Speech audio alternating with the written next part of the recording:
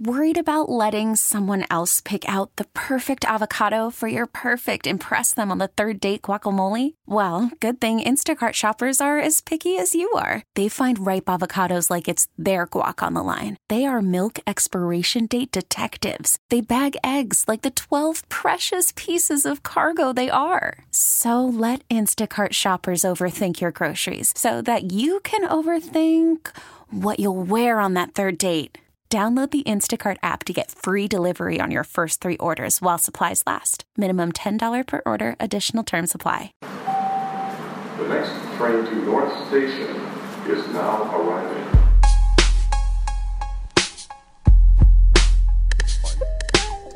Welcome into the WEEI Celtics podcast, powered by CLNS Radio. I'm your host, Sam Packer, joined as always by Jared Weiss. Right now we are recording in the depths of the TD Garden, hours before the Celtics Heat on Saturday, and we're joined by the great Kevin O'Connor from Celtics Blog, Comcast Sportsnet, About.com. Where else? You're everywhere Vantage these days. Sports. And I don't do Vantage much anymore, but a couple of places, yeah. All right, we've been trying Thanks to for get having Kevin me. on for, months now, and finally we got this chance. He showed up a little bit early today, and we're here to talk about C's and talk a little bit about the draft. So, first off, let's talk about that empty roster spot. So, everybody wanted Joe Johnson to come to Boston, but that was a little optimistic. Although, you laid out, while we were having dinner the other night, a pretty good argument, as did Eric Weiss, laid out a pretty good argument for Joe Johnson coming here because he would be such a featured rotation player. Do you think he's going to get that in Miami?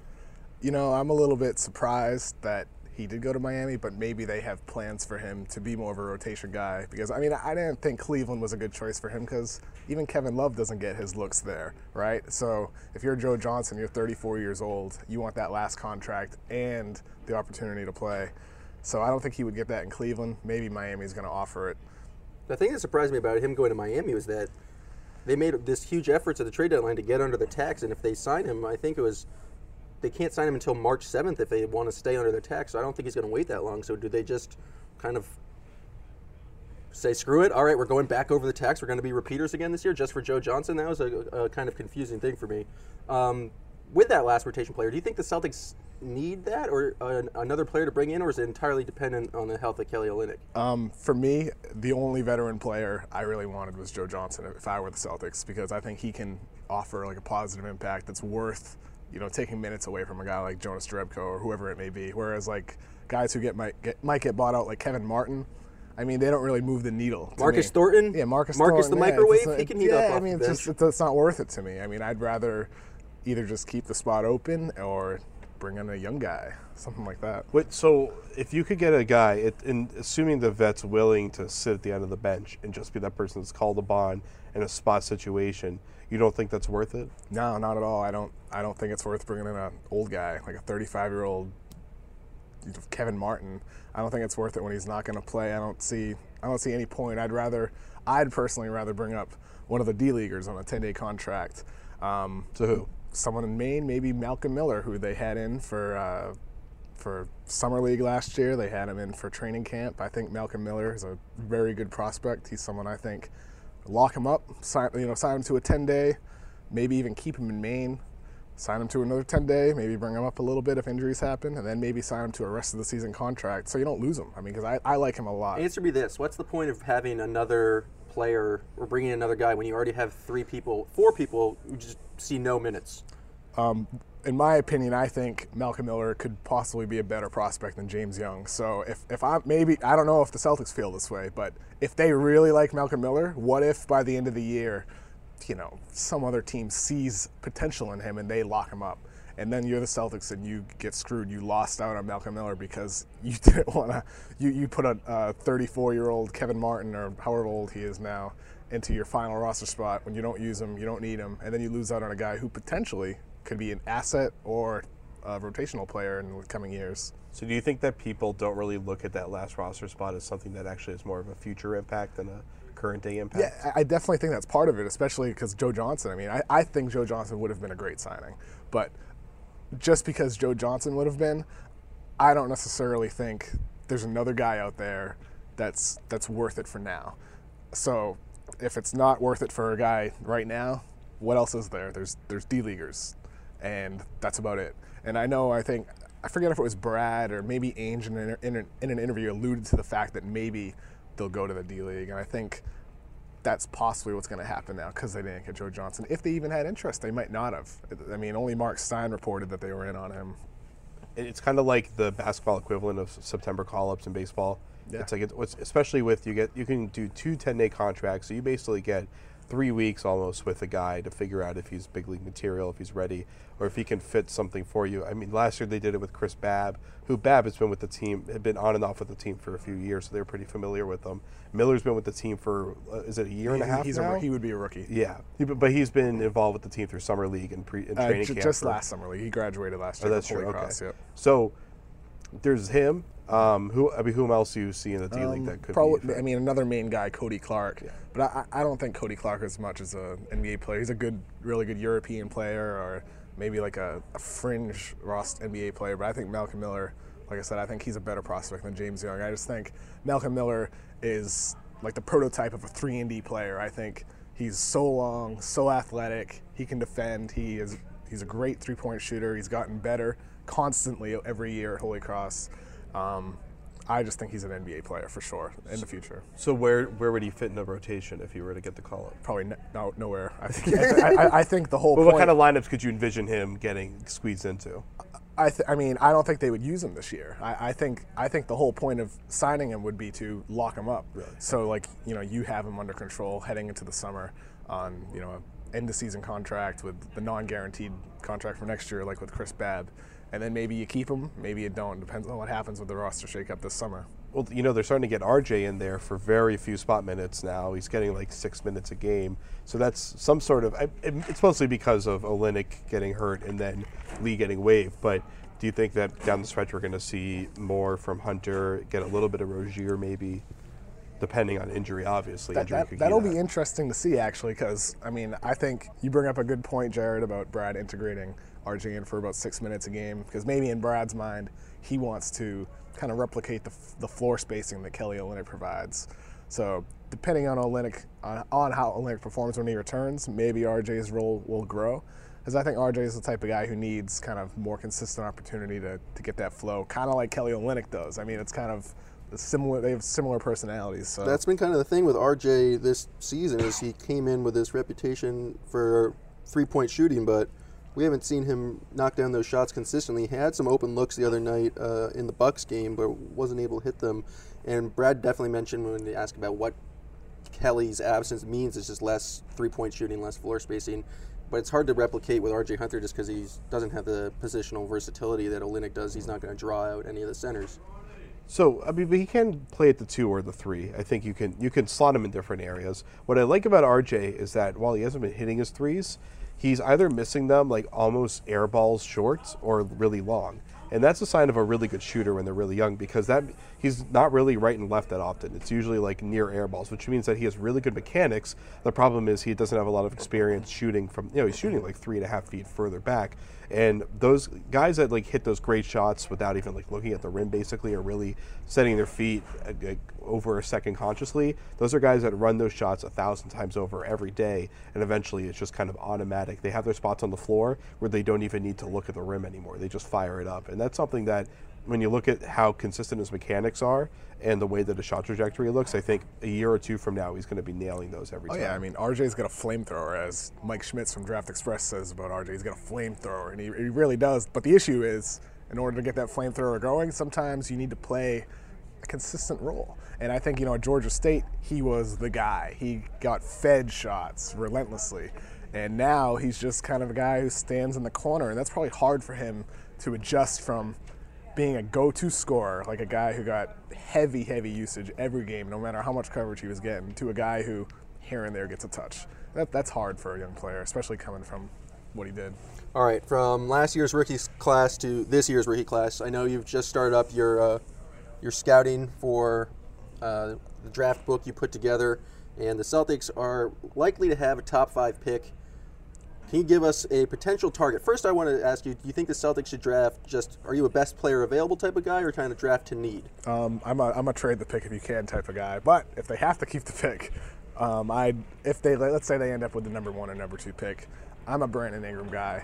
I look at him, I think his positional versatility on defense sets him a little bit apart from Simmons. And I know Simmons is like a spectacular passer. He's flashy. He's fun. He's going to be on SportsCenter top 10 all the time as a rookie.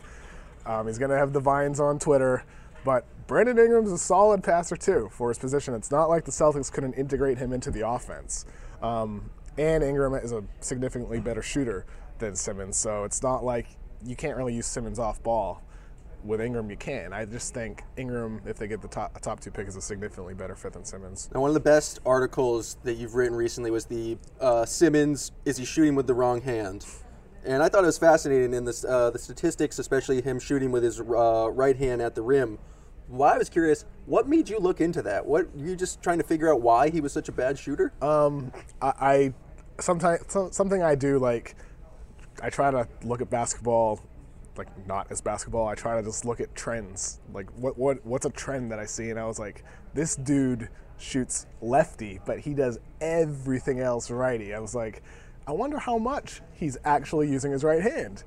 And so I started just looking at all his shots. I looked back at every game, and then it's like, oh my God, he's shooting like 75% of his shots right-handed. And then like as I finished it was like I think 81.5% of his shots were with his right hand, besides jump shots. And that's outrageous.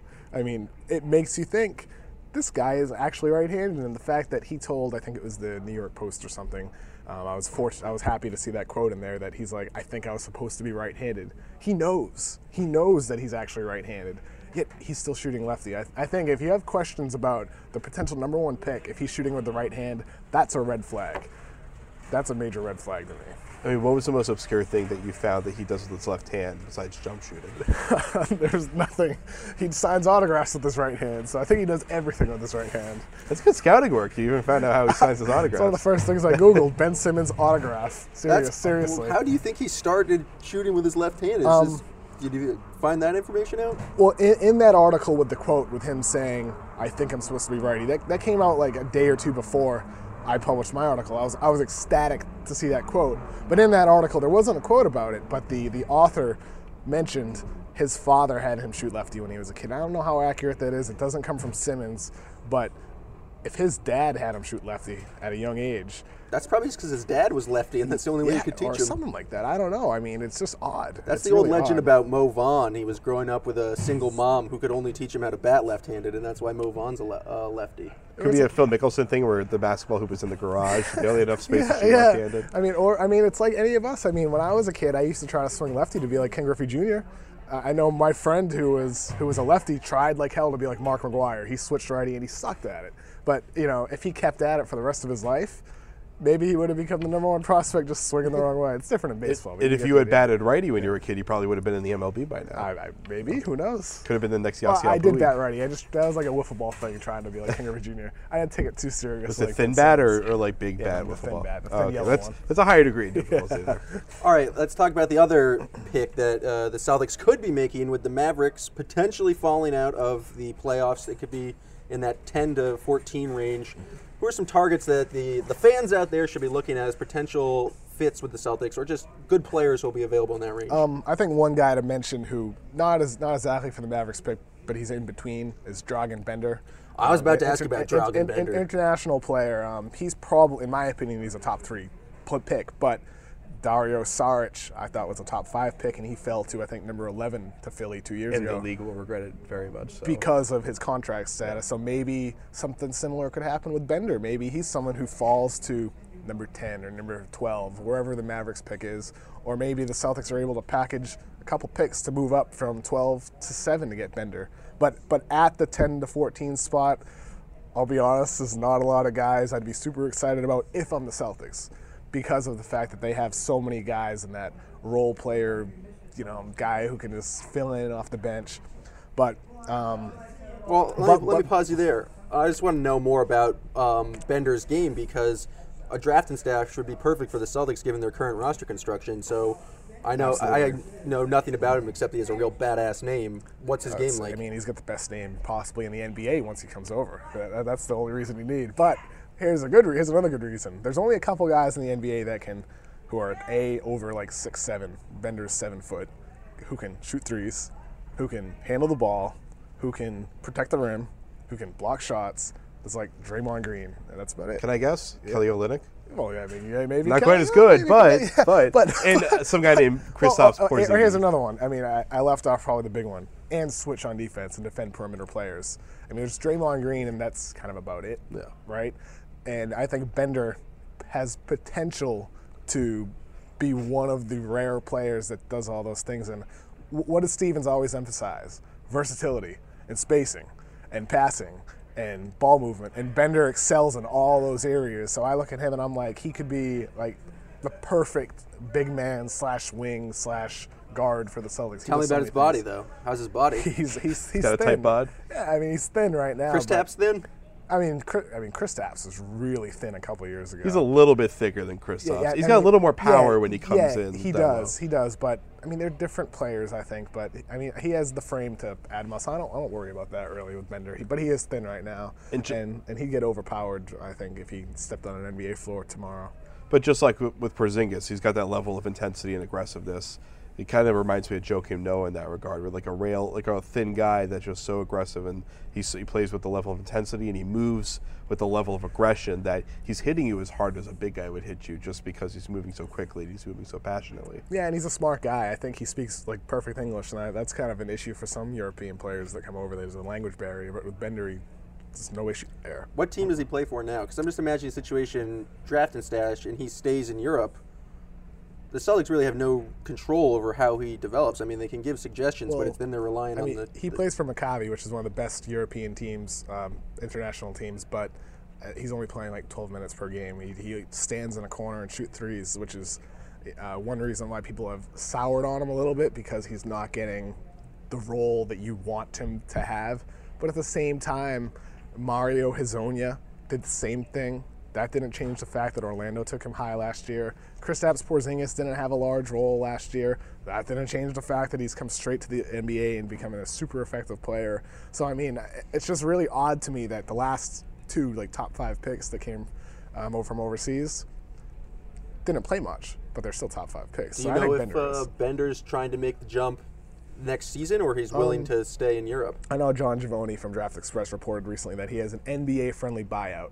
So John is as plugged in as anybody with international prospects. So I assume maybe if a team wants him to, they'll come over right away. But if you're the Celtics, like you mentioned earlier, Sam, maybe you don't want him to come over. Maybe you're happy with him playing overseas for a year or two. And Maccabi Tel Aviv has a bit of a track record of their guys being able to get into the NBA pretty much whenever they need to. For sure. I mean, they facilitate buyouts pretty well. For sure. And I think that's probably a positive with Bender, that I'd bring him over right away. I mean, you'd want him here, I think. Okay, so last question would be on that Dallas pick or the Celtics pick if everything falls apart down the stretch here. You never know. Just looking at somewhere between the end of the lottery or around the end of the lottery, there's once again the the Calipari syndrome, where you have a great player that's stuck in the wrong position because they have so many great players there. Eric Bledsoe had that. We'll see if Trey Lyles had that happening with him. And now we have Skal Lacibière. If I even said that right, I always forget that's how it is. So he was number 1 on a lot of draft boards coming into the season, and he hasn't been able to shine with Calipari. How do you feel? I think he's just soft. Yeah, I think he's just a soft player. I was talking to somebody yesterday. That's mean. That's an 18-year-old boy. Yeah, but I mean, look, does he even? He hasn't played basketball for long. I mean, I don't know if he has that killer instinct. I don't think he has that toughness that I don't think every player needs to be tough, but a lot of people knock Kristaps for not being tough, but that dude was tough. Skal is not a tough player. He does not battle inside. I don't know if he has it. I think he has bust written all over him. He could work out, but if you're the Celtics, from the Celtics perspective, I don't know if you want to commit to that and wait 4 or 5 years for him to pan out into the player. I'd rather go with a guy like Buddy Hield or Denzel Valentine, someone who, it might be a little bit of a redundant position behind Young, behind R.J. Hunter, those shooting wings, but those guys can play, and I think they're going to be NBA players. I'd rather draft one of the sophomore, junior, or senior, one of those guys, not a freshman like Jamal Murray or Skal from Kentucky. So 30 seconds left. What about Jake Polito? Pirtle? I always get it wrong. Oh, yeah, it's a funny name. Jakob Pirtle from Utah. Oh, the big old white dude from Utah. Yeah, the big old white dude. Yeah. It depends on what they do with Zeller, I think. I mean, there's a chance he turns into just Tyler Zeller. I like him a lot. I think he'll be a good pick-and-roll player, but I don't think he will really move the needle enough for me to get excited about him. But, he should be on the radar, I think. All right, a lot to digest there. Thank you, Kevin. Thank you. We got out of here with only one interruption, which we edited out, so you didn't even know that until just now. I want to thank Samuel Packer with that beautiful hat he's got on there. That's going to do it for us. I'm Jared Weiss. This is the WEEI Celtics podcast, powered by CLNS Radio. We'll see you later, I guess, next week, which is technically later this week. So enjoy the show and enjoy this Miami Celtics game.